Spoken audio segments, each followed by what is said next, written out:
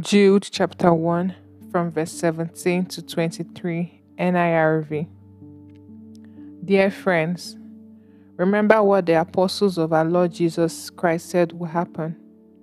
They told you in the last days some people will make fun of the truth. They will follow their own ungodly desires. They are the people who separate you from one another. They do only what comes naturally. They are not led by the Holy Spirit. But you, dear friends, build yourselves up in your most holy faith. Let the Holy Spirit guide and help you when you pray. And by doing these things, remain in God's love as you wait. You are waiting for the mercy of our Lord Jesus Christ to bring you eternal life. Show mercy to those who doubt. Save others by pulling them out of the fire. To others, show mercy mixed with fear of sin.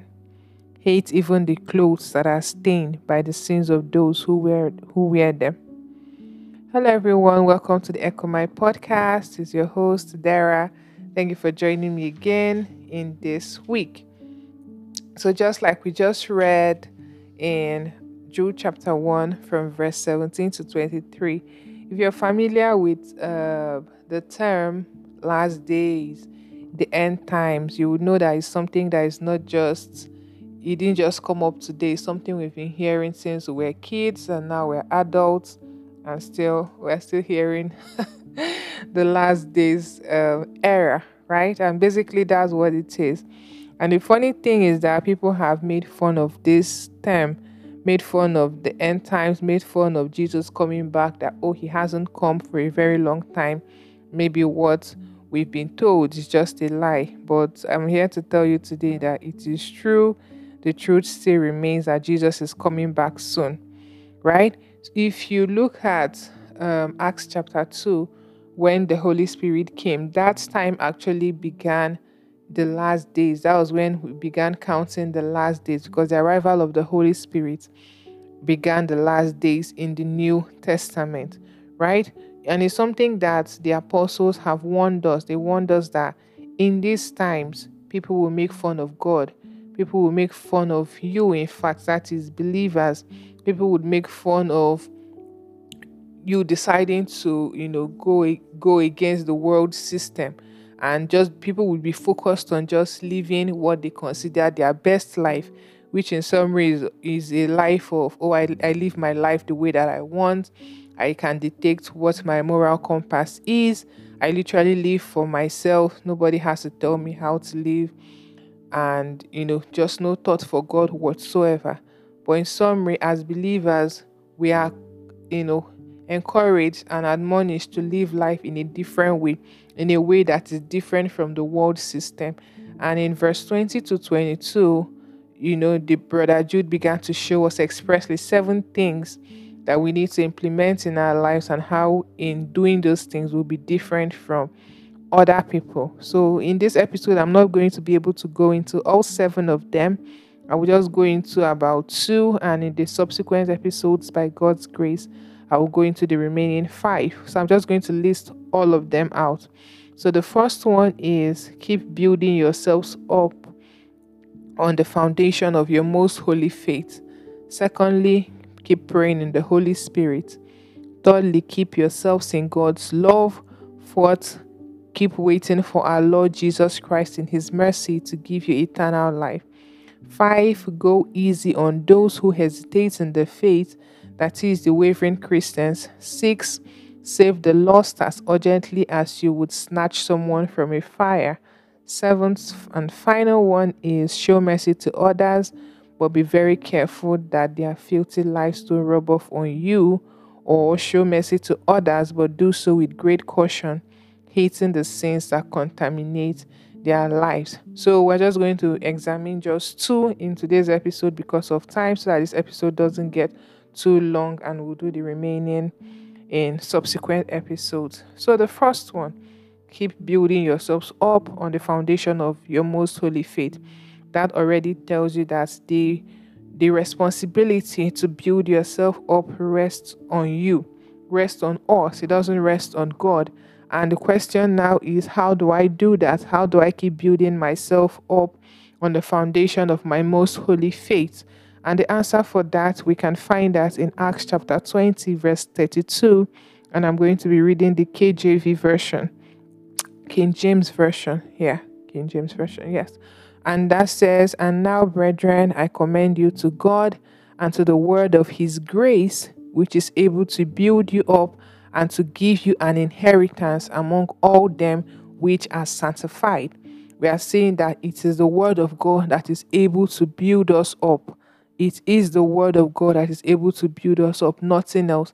Can you now see that the chances of you being able to stand still and stand faithful to the return of Jesus Christ hangs heavily on your knowledge or your on the revelation that you have of God's word?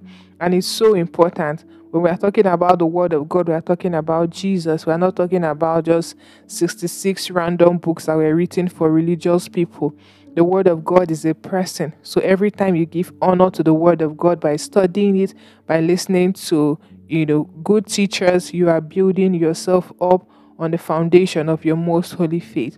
Another thing that we now need to consider is what is now the foundation of your faith. Because if the foundation of your faith is wobbly, whatever you're building on top of it would not really stand the test of time. So you need to ensure that whatever you're building on your faith is correct. The foundation has to be correct.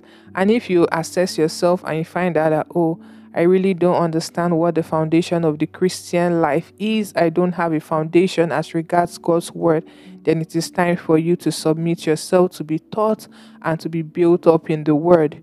It is dangerous in this season to be nonchalant. It is dangerous in this season to be tossed to and fro and blown about by every wind of doctrine, because there are false and wicked people even in the church today.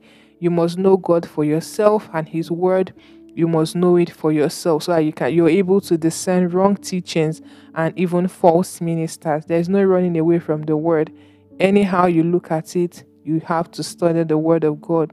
If you don't do the due diligence of knowing what God has said, you will be led astray in these times, and the issue of standing still and standing different in this world will not apply to you. So secondly, it's telling us that the way that we are supposed to conduct ourselves is live a life of prayer. If you've listened to previous episodes, you'll notice that the subject of prayer keeps coming up here and there, just without me even planning it. So prayer is very important. And we are not just talking about any kind of prayer. We are talking about Holy Spirit inspired prayer. That is praying in the spirit, because in this time you are going to encounter a lot of nonsense that you might not have the right words to be able to put it together in English and talk to God. Or even if you do, you're not going to be able to articulate what you need to say correctly to God to help you navigate this time in English. So you're going to need the Holy Spirit. If you remember the armor of the believer that is described in Ephesians chapter 6, you would realize that the last two, which is the word of God and and prayer. I'm just going to read that in Ephesians chapter 6, verse 17 to 18, and I'll be reading from the Amplified Classic. It begins and it says, "And take the helmet of salvation and the sword that the Spirit wields, which is the word of God. Pray at all times, on every occasion, in every season, in the Spirit, with all manner of prayer and entreaty. To that end, keep alert and watch with strong purpose and perseverance, interceding in behalf of all the saints, God's consecrated people." You're seeing that prayer is so important.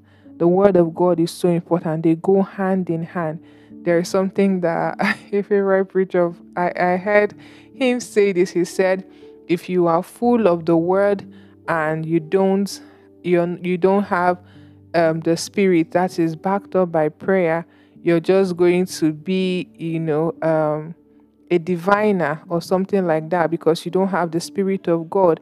And if you only have the manifestations of the Spirit and you don't have the word of God, you're just going to be a witch.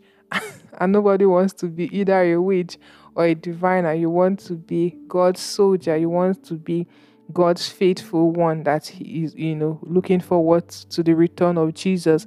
So we are seeing that one or two ways that we can stand strong in this time, different from the rest of the world, so that we don't become people that divide the church, so that we don't become people that live by our natural instinct, so that we don't become people who make fun of God's word and on his people.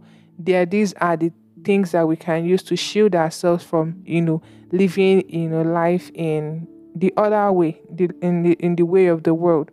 So prayer, building yourselves up on the foundation of your most holy faith, keeping yourself in God's love, keep waiting for the Lord Jesus in his mercy to give us eternal life, going easy on those who hesitate in the faith, as in treating, saving the lost as urgently as you would snatch someone from the fire, showing mercy to others, but at the same time being very careful that their filthy lives don't rub off on you. These are the ways that we ought to stand in these times, to remain faithful until Jesus Christ returns. So I'm trusting God in the next few episodes, or in the next one, will summarize the remaining five. I hope that you've been able to be blessed, and that you just, gleaned a thing or two from these words, and it has blessed you, and you'll keep working in them. And I'll see you guys next week. Thank you for listening. God bless you. Bye, guys.